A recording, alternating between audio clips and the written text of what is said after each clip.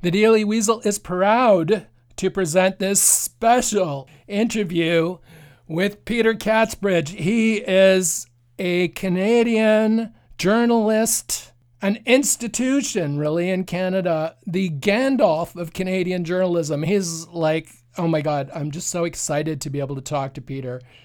You have no idea. This is just, even to do this is amazing. We're going to talk about the state of Canadian journalism, speech control laws, and how journalists react to them, and other topics. So stay tuned. This interview is just amazing. Peter, welcome to the Daily Weasel podcast. But before I ask you anything, I just got to say I can feel the gravitas coming off you like rays from the sun. It's amazing. Okay, anyway, Peter, start out with an easy question, Peter.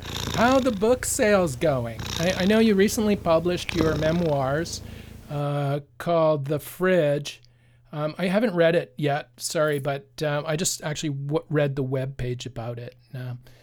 But I'm wondering, did you ever find out whether it was chicken or fish in there or not? And next question.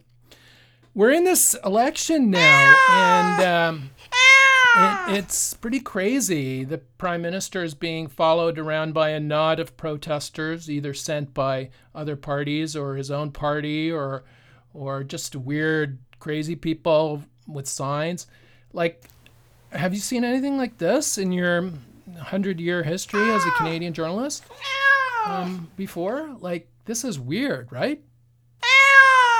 And have you lost faith in our politicians? I mean, as human beings?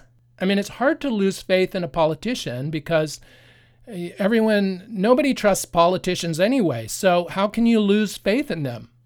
But as they're also human beings. So you have to ask the question, do you trust them as human beings? So let me relate this little snip of a story to you. I contacted Evan Solomon on Twitter and asked him to make a prediction, on the outcome of the election. He wouldn't do it. He wouldn't do it. He claimed to be Yogi Berra. Now, I vaguely know who that is. I'm not a sports fan, so I don't really know who that is. But what I think he means is that he's a journalist and he mustn't be saddled with that responsibility. So my question to you is, why don't you guys make predictions of who will win? You can always change them. Like, okay, today I think Erin O'Toole is going to win. I'm making that prediction. I'm a photojournalist, so maybe I can make that prediction. But anyway, I'm going to say, as of today, Erin O'Toole is going to win. Jagmeet is going to come in second, and Trudeau is going to come in a distant third. Now, that's my prediction.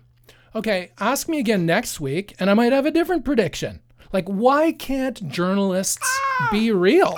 Why do they have to say, okay, we're going to give 50% of the time to talking points from this party and the other 50% of time to the talking points from the other party.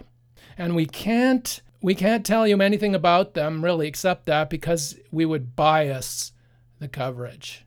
Now really, like what the fuck?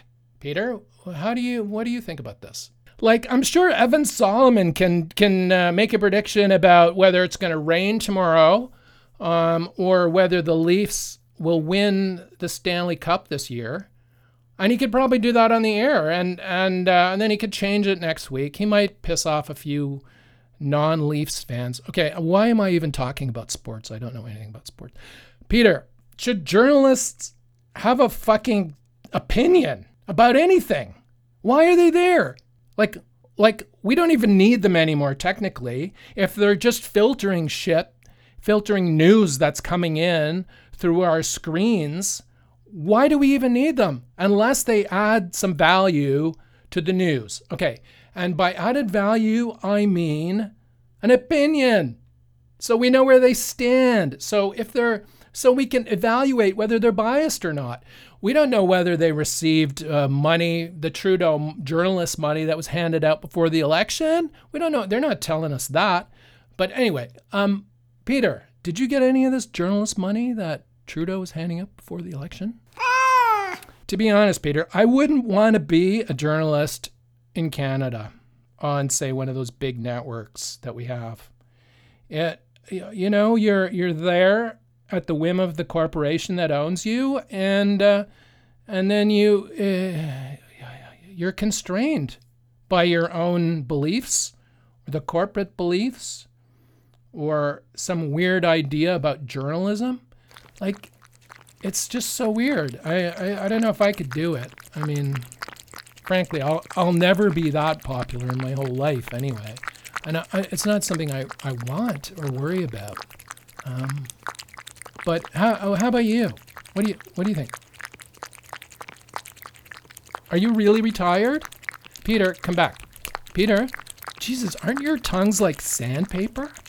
I mean, aren't you sanding that down? Ew. Stop. Ew. Okay.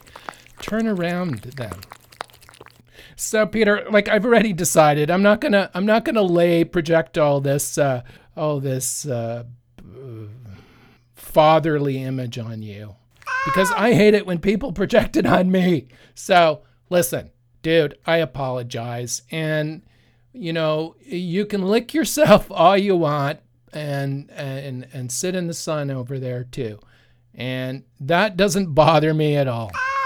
But for the journalists who are out there now, who call themselves journalists and who are on TV, perhaps they should start asking penetrating questions like, why did you call this election in a public health emergency? Why are you putting Canadians' lives at risk? Our families' lives at risk for an optional election in a public health emergency. Now, this is a question that has to be repeatedly asked to Trudeau by every journalist. And to Jagmeet, the question is really, why did you vote with the government, the Liberal government, to enact speech control legislation in the dead of night, like at 1:30 in the morning? Why did you side with the Liberal government to enact speech control legislation on Canadians? This is like the worst possible thing that can happen in a democracy. Okay, and for the Erin O'Toole guy, I would ask, until he answers to my satisfaction, why don't you believe in climate change? Personally, why doesn't your party believe in climate change?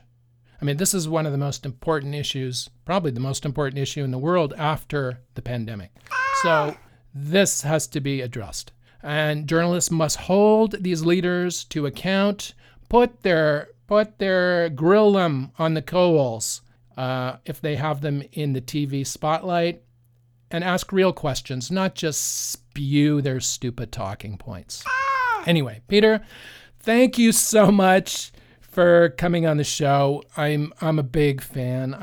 When you publish Fridge 2, I'll be the first guy at Amazon to see if I can get it for free for signing up for Audible.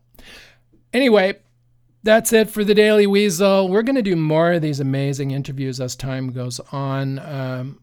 Rosie Catbart is another cat we're looking to talk to. But anyway, thanks, Peter. You're a cool cat. We love you here at the Weasel. And remember, watch out for smarmy politicians and have an awesome Canadian day.